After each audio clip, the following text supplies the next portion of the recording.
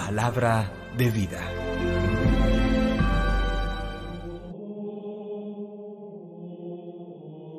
De la profecía de Jonás, capítulo 3, versículos 1 al 10. El Señor dirigió la palabra a Jonás. Ponte en marcha y ve a la gran ciudad de Nínive. Allí les anunciarás el mensaje que yo te comunicaré. Jonás se puso en marcha hacia Nínive, siguiendo la orden del Señor. Nínive era una ciudad inmensa. Hacían falta 3 días para recorrerla. Jonás empezó a recorrer la ciudad el primer día proclamando: dentro de 40 días, Nínive será arrasada. Los ninivitas creyeron en Dios, proclamaron un ayuno y se vistieron con rudo sayal, desde el más importante al menor.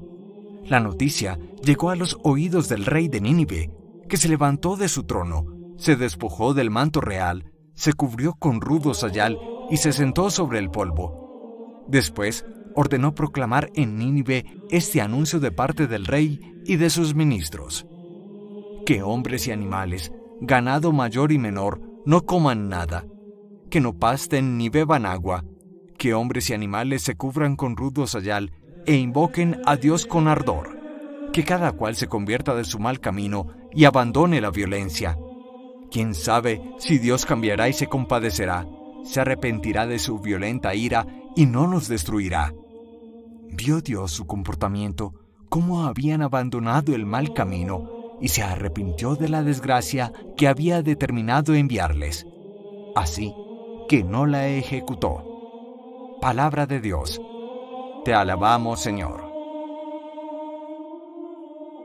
Salmo 51. Un corazón quebrantado y humillado, oh Dios, tú no lo desprecias. Misericordia, Dios mío, por tu bondad, por tu inmensa compasión borra mi culpa, lava del todo mi delito, limpia mi pecado. Un corazón quebrantado y humillado, oh Dios, tú no lo desprecias. Oh Dios, crea en mí un corazón puro, renuévame por dentro con espíritu firme. No me arrojes lejos de tu rostro, no me quites tu santo espíritu. Un corazón quebrantado y humillado, oh Dios, tú no lo desprecias. Los sacrificios no te satisfacen. Si te ofreciera un holocausto, no lo querrías. El sacrificio agradable a Dios es un espíritu quebrantado, un corazón quebrantado y humillado. Tú, oh Dios, tú no lo desprecias. Un corazón quebrantado y humillado, oh Dios, tú no lo desprecias. Del Santo Evangelio según San Lucas, capítulo 11, versículos 29 al 32. En aquel tiempo la gente se apiñaba alrededor de Jesús, y él se puso a decirles: esta generación es una generación perversa. Pide un signo, pero no se le dará más signo que el signo de Jonás. Pues como Jonás fue un signo para los habitantes de Nínive, lo mismo será el Hijo del Hombre para esta generación. La reina del sur se levantará en el juicio contra los hombres de esta generación y hará que los condenen, porque ella vino desde los confines de la tierra para escuchar la sabiduría de Salomón. Y aquí hay uno que es más que Salomón. Los hombres de Nínive se alzarán en el juicio contra esta generación y harán que la condenen, porque ellos se convirtieron con la proclamación de Jonás. Y aquí hay uno que es más que Jonás. Palabra del Señor. Gloria a ti, Señor Jesús.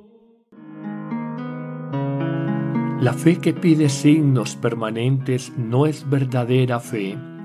Los seres humanos somos muy dados a pedir señales, pruebas para poder creer. Pero como hemos dicho en otras ocasiones, la dinámica de la fe se mueve en coordenadas diferentes. Hoy Jesús se duele de la generación de su tiempo porque le pide señales para poder creer en Él. La afirmación de Jesús no puede ser más explícita.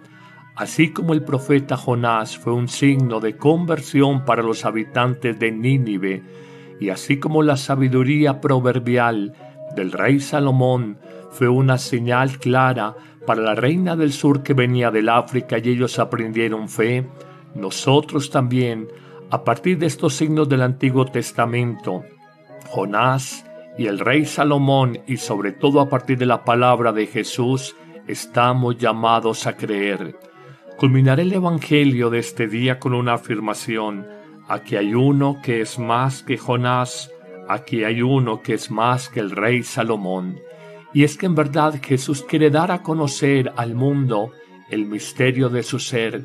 No es un hombre más, no es un profeta más, no es un taumaturgo más, es verdaderamente el Hijo de Dios, el Salvador de los hombres, camino, verdad y vida, la puerta por donde pueden entrar las ovejas, el pan de vida eterna, la luz del mundo, la fuente de agua viva, el único capaz de dar salvación, quien ha ofrendado su existencia en la cruz, derramando su sangre, entregando su vida para el perdón de nuestros pecados y para asumir, al recibir la vida del resucitado, una nueva forma de relaciones humanas, unas nuevas formas de justicia universal, una nueva forma de relación religiosa con Dios.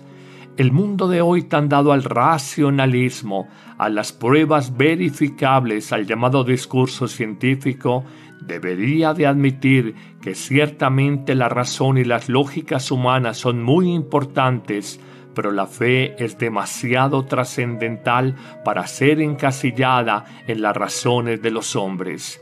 Los místicos y concretamente San Juan de la Cruz nos enseñarán: donde termina la razón, comienza la fe. Y es que el hombre aprende por su lógica racional, aprende por las experiencias vividas y aprende también por la experiencia de la fe, encuentro profundo de amor con la vida nueva de Dios que es capaz de renovar y transformar nuestra vida. Hoy, Señor, te pedimos, ayúdanos a no ser tercos, testarudos, a pedir permanentemente pruebas para poder creer.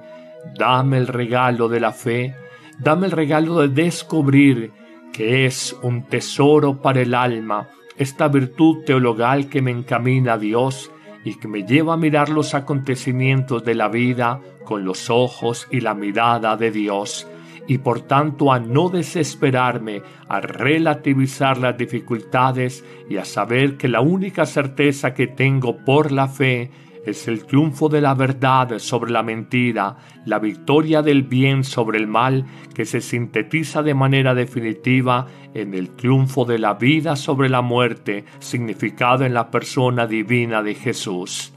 Señor Jesús, Hijo del Dios vivo, creo en ti. Dame la hondura de reconocer que en mi alma hay otras dimensiones más allá de las razones lógicas, tecnológicas y científicas para conocer. Ayúdame a descubrir que en ti está el camino para la vida eterna. Que el Señor te bendiga abundantemente en este día, en el nombre del Padre, y del Hijo, y del Espíritu Santo. Amén. Sáname, Señor.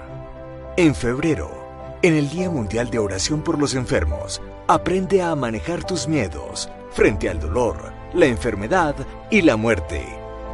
Más allá de una nueva ola de pandemia, cree de verdad que Dios cuida de tu vida y atiende a las promesas de Jesús, que ha venido a los enfermos para sanarlos, ha venido a todos para darnos vida abundante.